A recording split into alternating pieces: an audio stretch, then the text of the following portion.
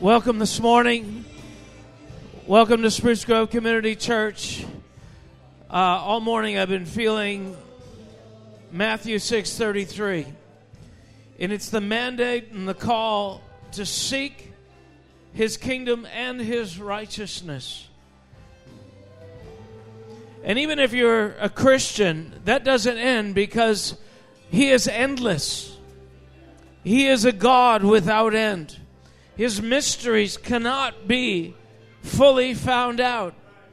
And so this whole journey is a pilgrimage that's nonstop. Nonstop. And so He's saying, listen, just beyond your reach right now, there's more. More righteousness, more ability to establish the kingdom of God than you've ever seen and you've ever known. So we are fixed on this one thing. To know His goodness, to see His glory. This should be the anthem of our whole life. So this morning, as we're worshiping, I'm praying you settle in to release this cry that God would make this one desire preeminent among all other desires in your life. That's our journey here. That's our journey as believers. And the Holy Spirit has been given to lead us into all truth. So, right now, just where you're standing, just put your hand on your heart.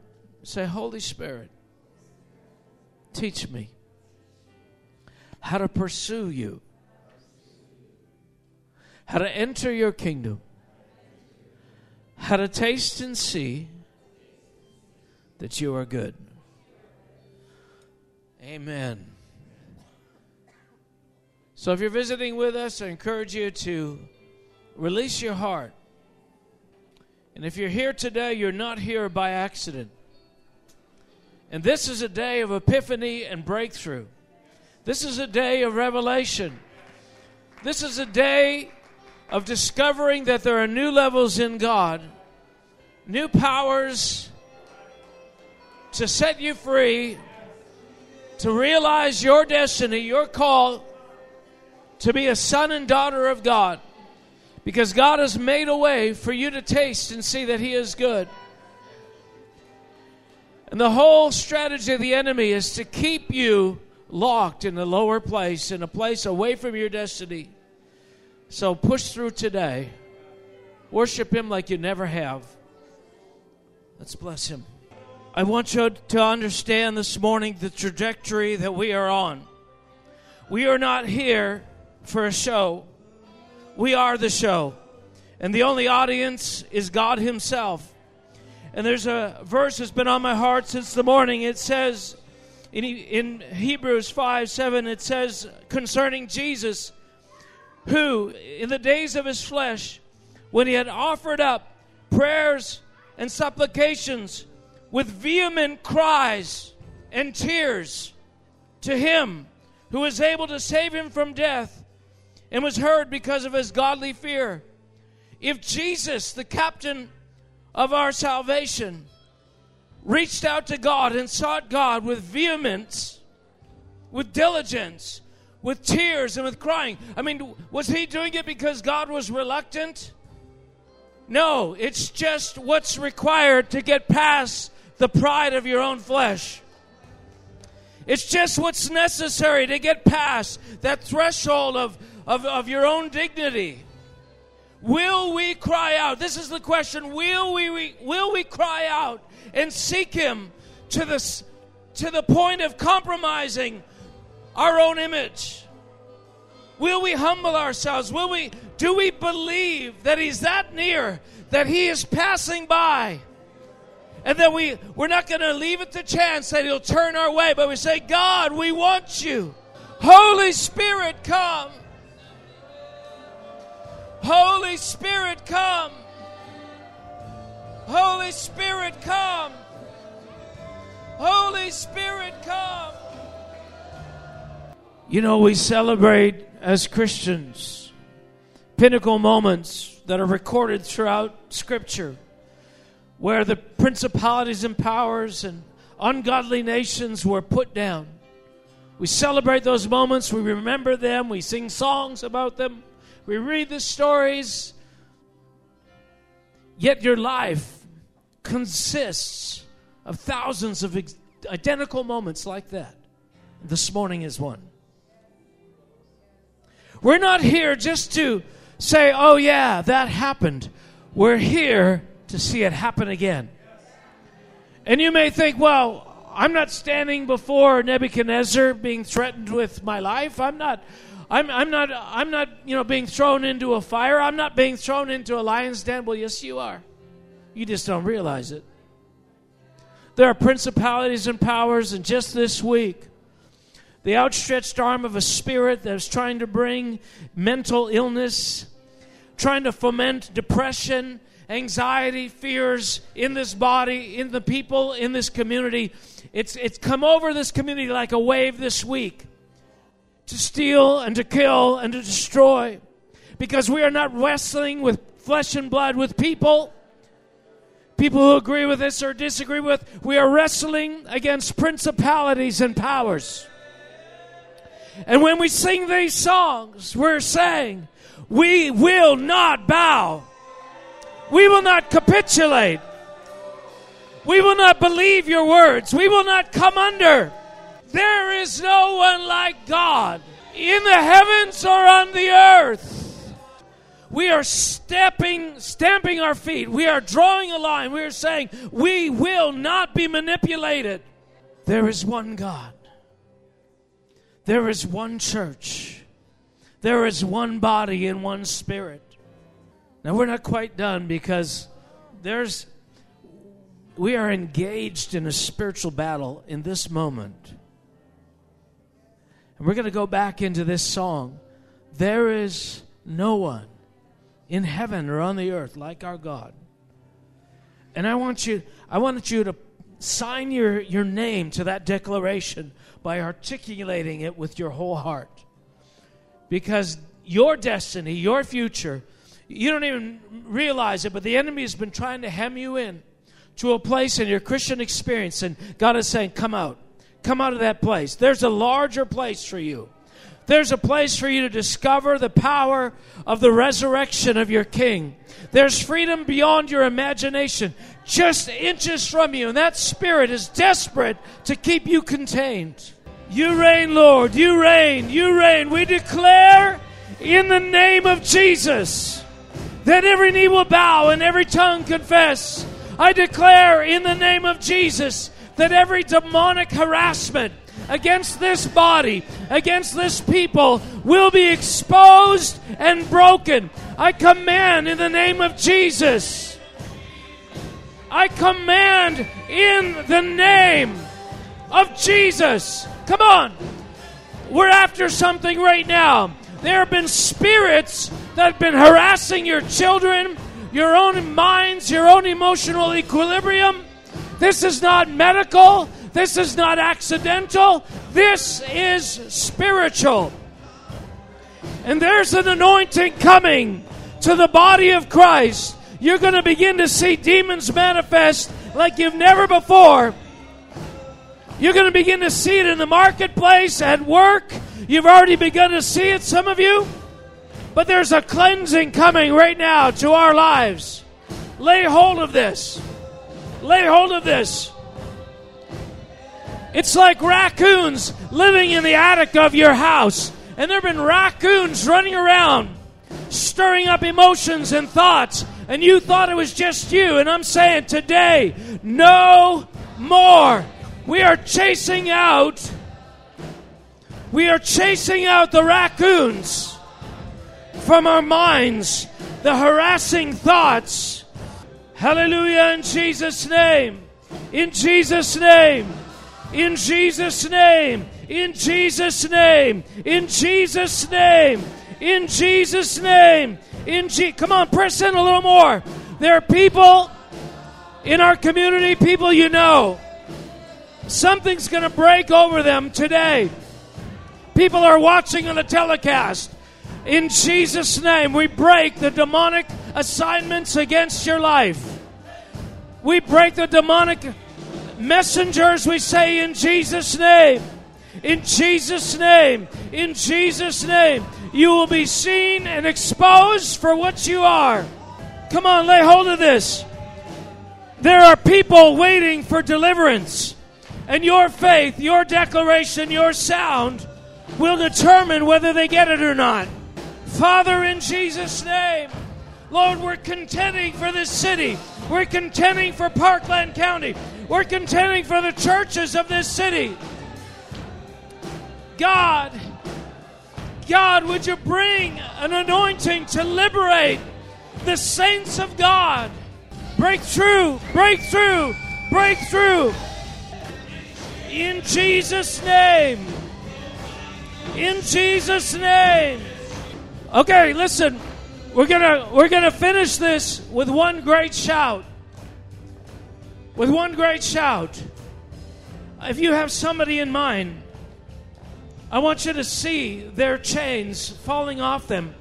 If you have family members or people or neighbors, if you know somebody that's tormented with a spirit of infirmity, are you ready? On the count of 3. 1, 2, 3. Hallelujah!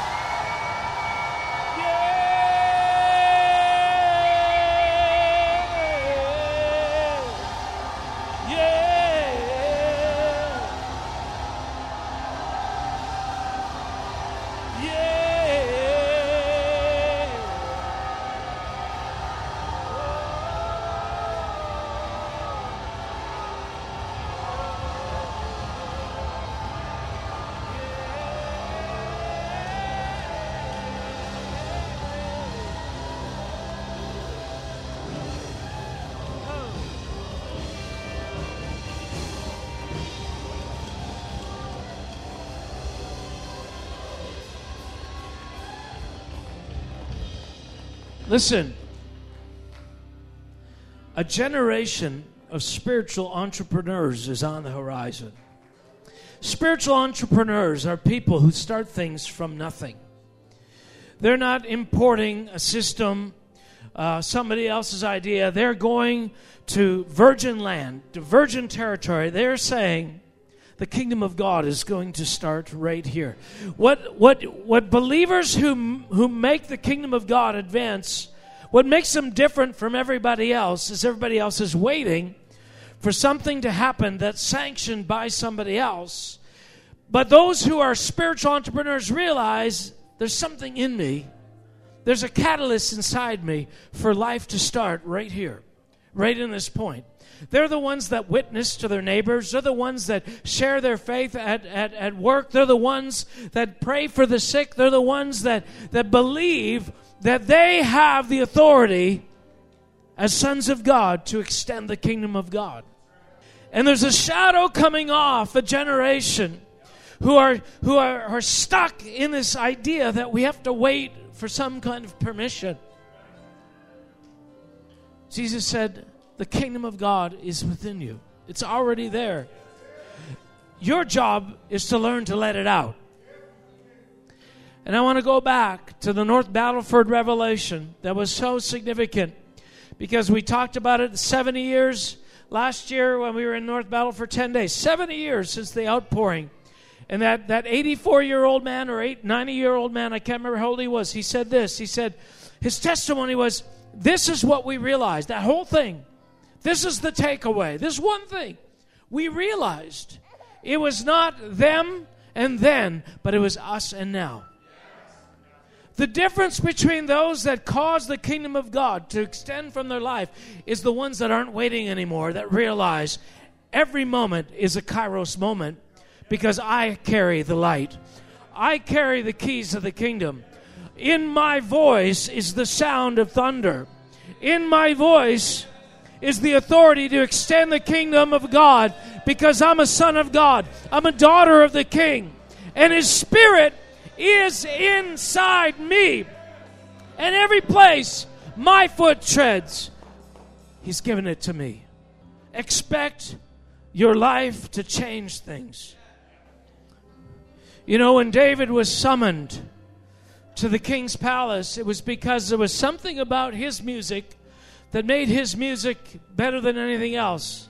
And you think, well, I can't sing, but you have a sound. Do you know that there's peace that comes in the voice of somebody who walks in peace?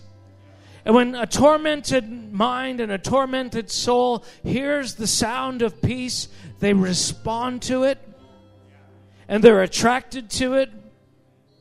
You don't have to be a great singer. You don't have to be a great orator. There's a quality of peace. There's a quality of rest that can come through you, through just your body posture, your presence. People, when you're carrying the kingdom of God, people will start to realize, man, whenever I'm with you, something in me comes alive that never comes alive except when I'm with you. What is that? What is that? And if it's not yet happening, then say, God, I want my goal to be that will start to happen. That people like being around me. That people get freer when they're around me. That people get joyful. People get liberated. So, Father, we pray, God, that each one of us will be carriers of the light, manifestors of the kingdom of heaven. Peter said, such as I have, I give you. We're here today to get more so that we have more to give. Every time you go out of this building, you step into worlds where demonic spirits have free reign. But there's an atmosphere and a presence that you can bring that causes them to be immobilized, that causes them to be powerless in your presence. Oh God, we pray, let your kingdom come. And everybody said, amen. Lord, let it be. But I've been doing this series. You say, series? You weren't here last week. Yes, it's not consecutive. I said series. It's a part of a continuous message. Now, the theme of this, I call it entering God's rest, but really, it's only entering God's rest because it's about maturity, and only the mature can participate fully in what God has already given. All right? So God has determined that you can have certain things, like a rich parent who has a child, that baby. I've determined what you're going to walk in, what you're going to have, what you're going to inherit, but for you to get into it is going to require certain thresholds of obedience, maturity, training, etc., etc., etc. So there's no end to what it is you're going to come into, but there are temporary limits, right? So even the heir, speaking about this concept in the Bible, even the heir is put under a tutor until such time as they come to a sufficient age of maturity that they can be trusted to yield what it is that they're destined to walk in. And so we have certain things made available to us that we're moving into. Those things mirror or echo or represent very similarly what Israel was promised when they were in slavery, and God said, I'm going to bring you into a promised land. And the language around that, which we've touched for the last number of sessions that we've talked about this, it represents everything that you could want. Right? Houses, lands, an absence of war, peace. And he said, every place your foot will tread, I'll give it to you. So in other words, I'm promising you this to you, but you got to take it. Yep. Okay. It's not just going to land on your shoulders when you're, because you're hoping for it. You actually have to engage at some level. Yes. So this is why this other message that I intimated here during the worship is so important. The realization of the fathers and mothers of faith who are part of the latter rain outpouring is they realized that they had been stuck in a mindset that was all about waiting. That, we're waiting and God can I have some more, please? Recognize it? Yes.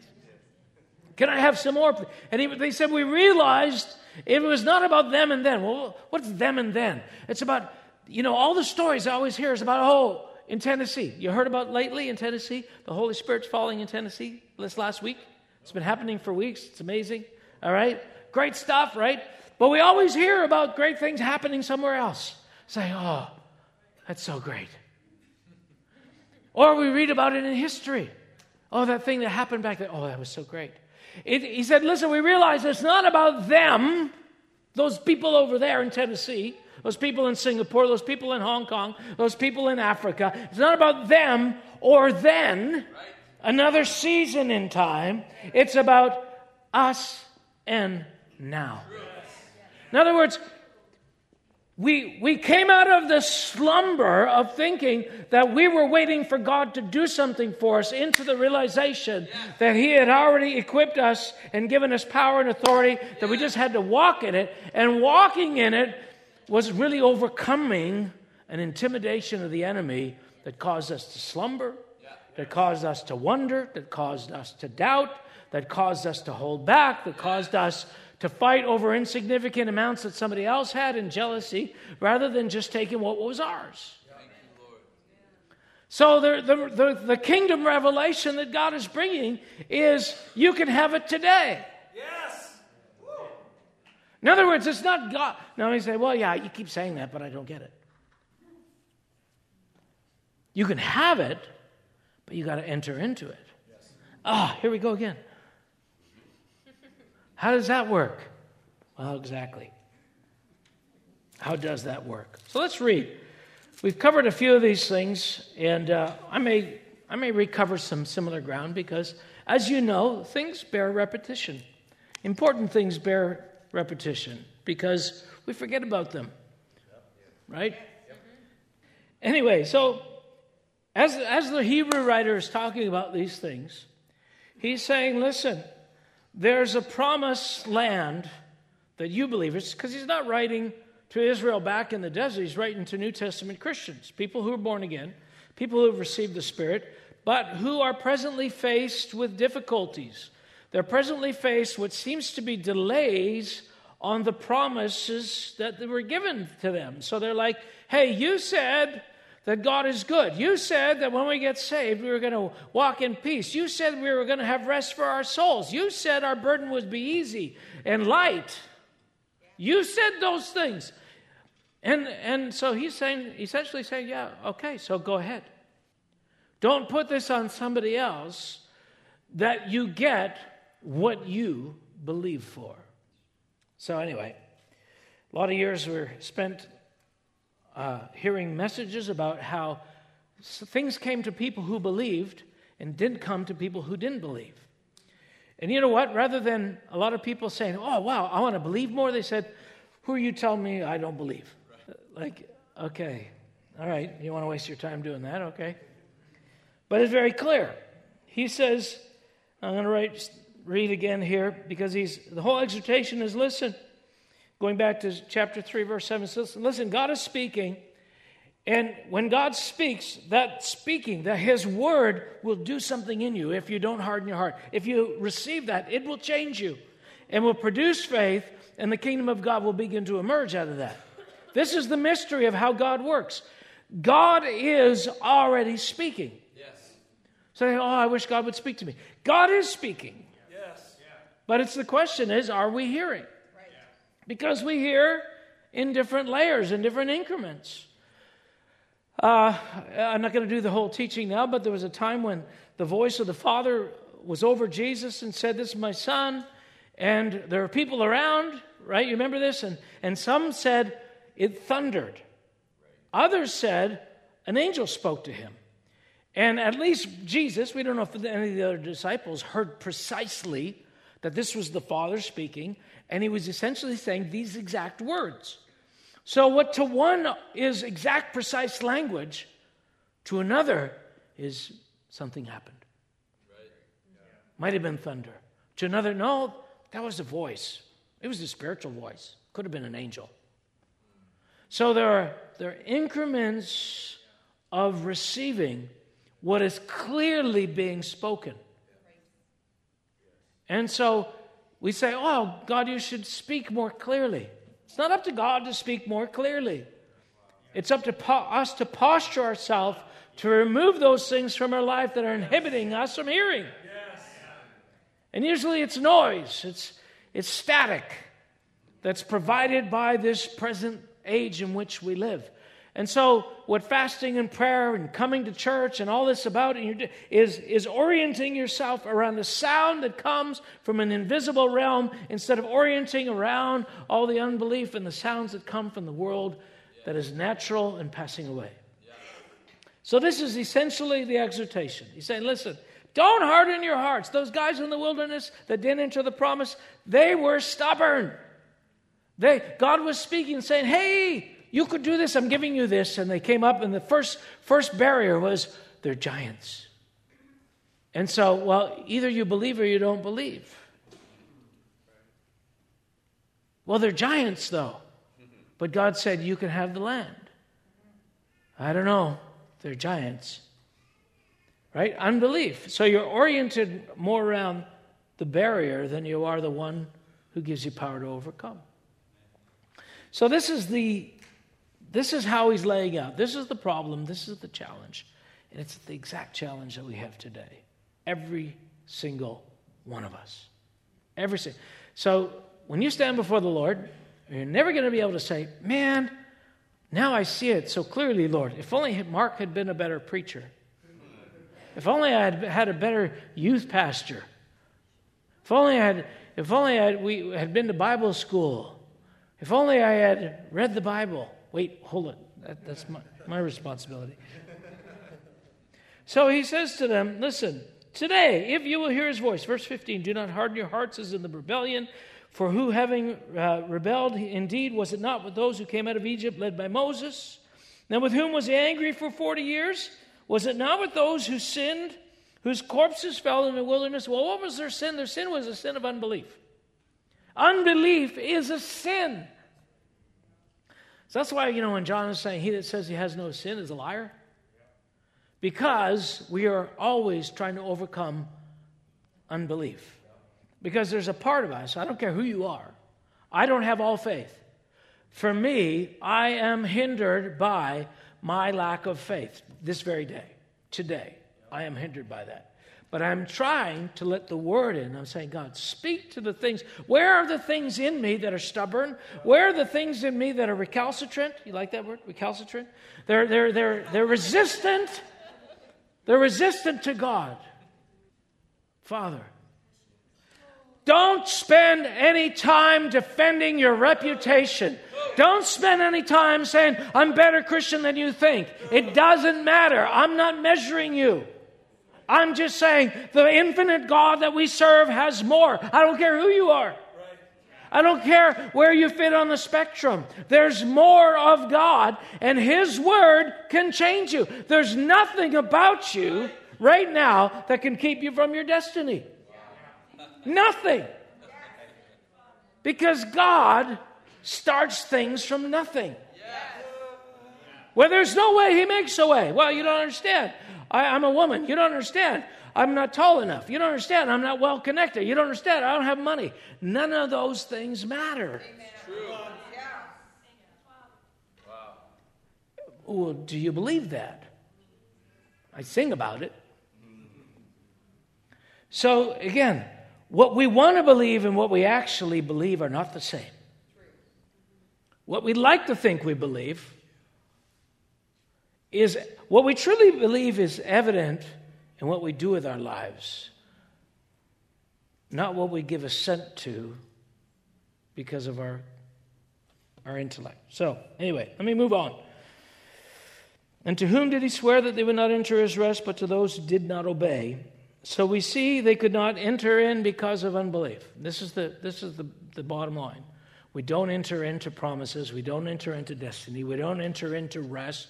So when the Bible says, my yoke is easy, my burden is light, and you say, yeah, but it doesn't seem easy to me, it doesn't seem light to me. That's because you're doing it wrong. And you have nobody to blame but yourself.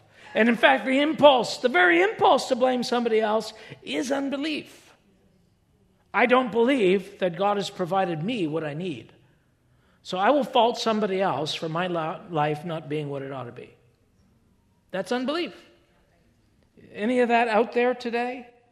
Is it possible that what's wrong with our culture begins in the church?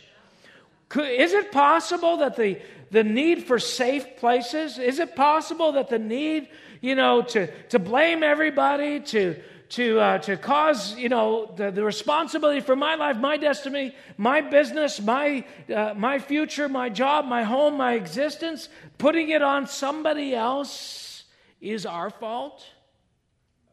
It's totally our fault. We're the only ones that have real options. Everybody else that's stuck in the natural world can only draw from the natural world. They're looking at finite supply all the time. We're the only ones that see an infinite supply. We're the only ones that can shift people's orientation to what is unending. So if we're not shifting to what's unending, how can they? So everything you see that's happening out there in the world,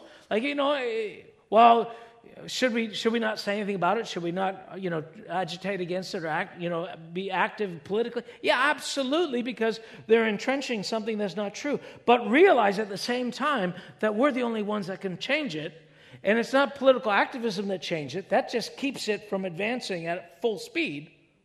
But really what can change it is us being the kind of people we're supposed to be. That's what can change it. And that's the beauty of you being connected to infinite supply. Infinite supply. One person fully connected to infinite supply, God can change the world. Yes. That's what Jesus did. He was connected to infinite supply. He walked in obedience. He did what he needed to do. And his ability to do that connected to a whole bunch of others. What ministry really is you laying down your life to connect to infinite supply without demanding anything from anybody else. And what you do is you make a way for others to live in the supply that you began to open up. Wow. Amen. That's what Jesus did. Wow. That's what you're called to do. Yes. Now we're getting towards our message. We're not quite there. It's a good recap, though, right? Because we're not doing sequential meetings, sequential teachings, so you probably don't even remember any of this. So he goes, therefore, since the promise remains of entering his rest, let us fear. Oh, no, we shouldn't fear. Fear is bad. Not according to this. Well, there's different kinds of fear. This fear is, hey, do something about this. Don't be passive. Realize that your future is in your hands. Therefore, since a promise remains of entering his rest, let us fear lest any of you should seem to come short of it. In other words, just because God has a certain destiny over your life doesn't mean it's going to automatically happen. Yeah. So, he moves on now. I'm trying to get to verse 10. So we're getting there. We're going there. But this context is very important because we need to see what the journey is. Because for Israel, it was just a matter of coming out of Egypt, coming into the land, conquering the giants, and then living. For us, it's the same, except the giants are unbelief and fear. The giants are things that are connected to our souls. And so he says, let me skip over a little bit because I've already talked about some of the unbelief and faith. But in verse 3 it says, for we who have believed to enter rest, that rest, as he said, so I swore in my wrath, they shall not enter my rest. So the reference, obviously, to the story was that two men, Joshua and Caleb. Yeah, Joshua and Caleb were the only ones of the whole nation. 1 million people, 2 touch the destiny. 1 million people come out with a promise, only 2 get it. Many are called, but few are chosen. Right? That means it's available for many, but only 2 meet the criteria to enter. And God's the one that either gives you a pass or a fail. So it's not the church is holding me back. Oh, my circumstances are holding me back. No. That's part of faith. Nothing can hold me back except me. That's why early in our ministry, when I was trying to make my way in the church world and was not really being well received, for good reason, but I was saying, God, what's going on? And I remember seeing somebody who could make a way for our ministry to increase and kind of trying to make myself visible to them. And the Lord is kind of like, I know people. I have connections. I could put favor on you so that, you would be noticed. I could do that for you. And I believed that theoretically, but not enough to live that way. I knew it was true in theory. Yeah, you can, but it'd be great if you gave me somebody in the natural who had millions of dollars to sponsor our ministry. Because I see that you do that. He said, yeah, but as long as you're looking for that person, then you're not looking for me.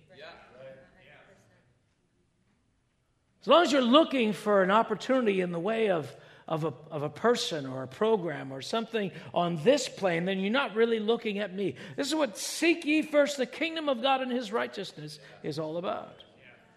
Are you really looking for him or that person that's just a little bit ahead of me that can make a way for me? Well, does God not work that way? Oh, he does.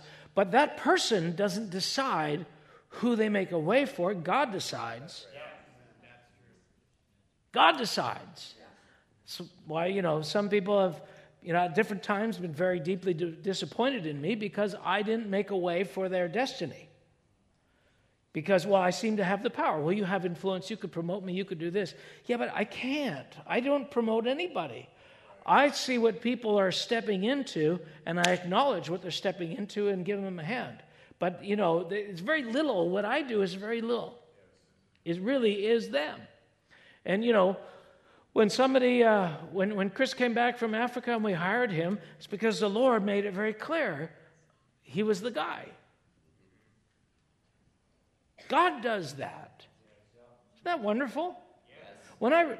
There was a point in my life, I remember when we were starting our ministry and I didn't have any money and the Lord challenged me. He said, stop the unbelief. Stop chasing money. Stop chasing Christians. Stop chasing people to sign up for your newsletter. Stop chasing pastors, churches to speak. I can do this. And I finally realized, I thought, wait a minute. You can do this. You could wake somebody up, give them a dream right now to come and give me money. Now, not everybody's called to believe for things like that, but God was training me. So he forbade me from doing certain things that others are called to do. I begged him, please let me do this. Let me plant a church. But I remember when I was sitting that one night, I waited till 1 a.m. because I just knew that I knew. When I saw, no, you can do this. And I knew faith had connected me. I thought it's done. Money's coming. I thought they were going to come that night. It came the next day in the mail, which means it was already on its way. Because God had seen that I was going to come to a place of faith. That's the rest. The rest is when you tap into God's ceaseless supply and not being anxious about you trying to make it happen. It's available for anybody. It's not just Caleb and Joshua. It was available to the whole nation. What is that? Go to war against the unbelief. It's part of your being. Go to war against it. It's the thief. It's not your marriage. It's not your business. It's not the city that you live in. I know. I only got 4 minutes left. I'm not even near this verse. Verse 6. Let's jump down to verse 6. This will help us get us faster. Since therefore it remains that some must enter, and those to whom it was first preached did not enter because of disobedience, again he designates a certain day, saying in David, today, after such a long time as it has been said, today if you hear his voice, do not harden your hearts. Now here's the rationale. He said, for if Joshua had given them rest, he would not afterward have spoken of another day. In other words, he's saying, listen, this is a prophetic picture of something that has been held for you. It's not about the land of Israel that those people are going into. That was their destiny back then. But he's saying the rest that he's promising is rest for you, your souls. a supply that makes you never weary, so that you can rise up with the wings like eagles and never faint. There's a supply on every conceivable level, emotionally. Oh, Lord, I don't know if I can handle one more difficult person in my life. Yes, you can. You just got to shift your dependency. You got to shift. Well, how do I do that? Well, that's what Sunday's about. We are shifting into a God supply. We are worshiping because we're trying to improve our connection with that infinite supply that is Him. His love fueling you makes people tolerable. Not just tolerable, beautiful. You're happy to serve them, to bless them, to walk with them. Oh, I think I need to cut back on the number of people in my life because they're just so difficult. Yeah, Jesus didn't have any of that. He didn't have any difficult people, ever. No, He just had supply so much greater than the need.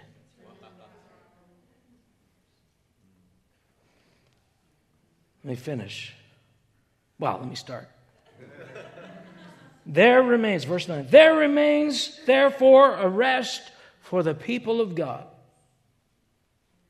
So there's a rest for you and you and you and you and you and me. There's something that makes life seamless.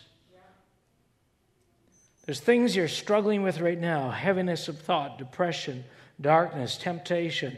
The day's coming when that stuff won't even harm you. It won't even hurt. It won't even come near you. It'll be like pellets off of a titanium shield. What's that little rat? Is that a Mighty Mouse? No. What was it? You can't hurt my shield. Bat Frank. Yeah, it was a bat. Bats are like mice with wings. Rats with wings. This is what he says. For he who has entered his rest has himself also ceased from his works as God did from his. I've got about 8 hours more material on this point alone. But let me just put it out there for the future. This is where we're going.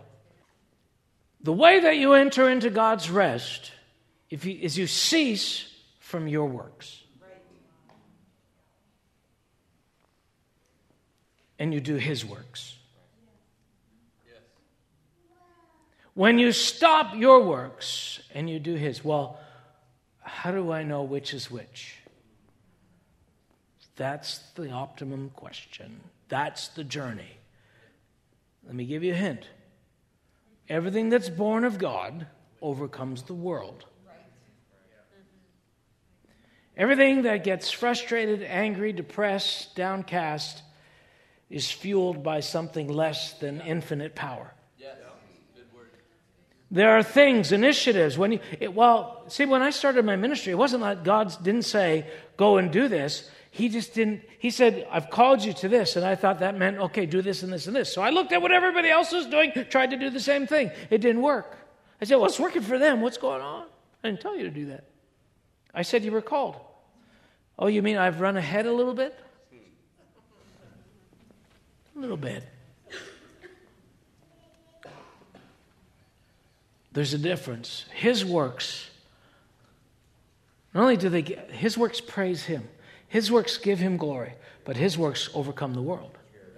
The things we try to do in his name to bolster our position in our own eyes towards him do nothing. Zero. And so there's a sword that's coming to our lives to make a distinction between things that are born from below and things that are born from above. Things that come from your spirit and things that come from your very best intentions to do what you think God wants you to do. There's a world of difference between those things, but until they have been separated, they look very much the same. So the journey is God. And I won't tell you which verse it is, but it's the next one. Verse 12, I think it's the next one. The Word of God comes to make a distinction so you see what's from below and what's from above. That's how faith is created. Faith is created through the divide of your strength and his strength, your hope and his hope, your faith and his faith, your abilities and his abilities. When you see the divide, you pull away inadvertently, automatically, intuitively, from your own strength. And all of a sudden, things start to work. Wow. So, Father, I pray that this great mystery will become clearer and clearer and clearer to us. That, God, nobody has separated us from our destiny. Nobody keeps us from the power that's available in Christ. Nobody is a barrier between us and you. That, God, every single one of us, Lord, have the capacity to pull from heaven, to pull from what you supply. I pray that our ability to do that will go through the roof this year. The only cost is pride. Our concepts of ourselves, our belief that we're more mature than what we are, a belief that we believe more than what we actually do. Lord, we choose today to lay those down. Thank you, Lord. Create faith in us, Lord. Amen.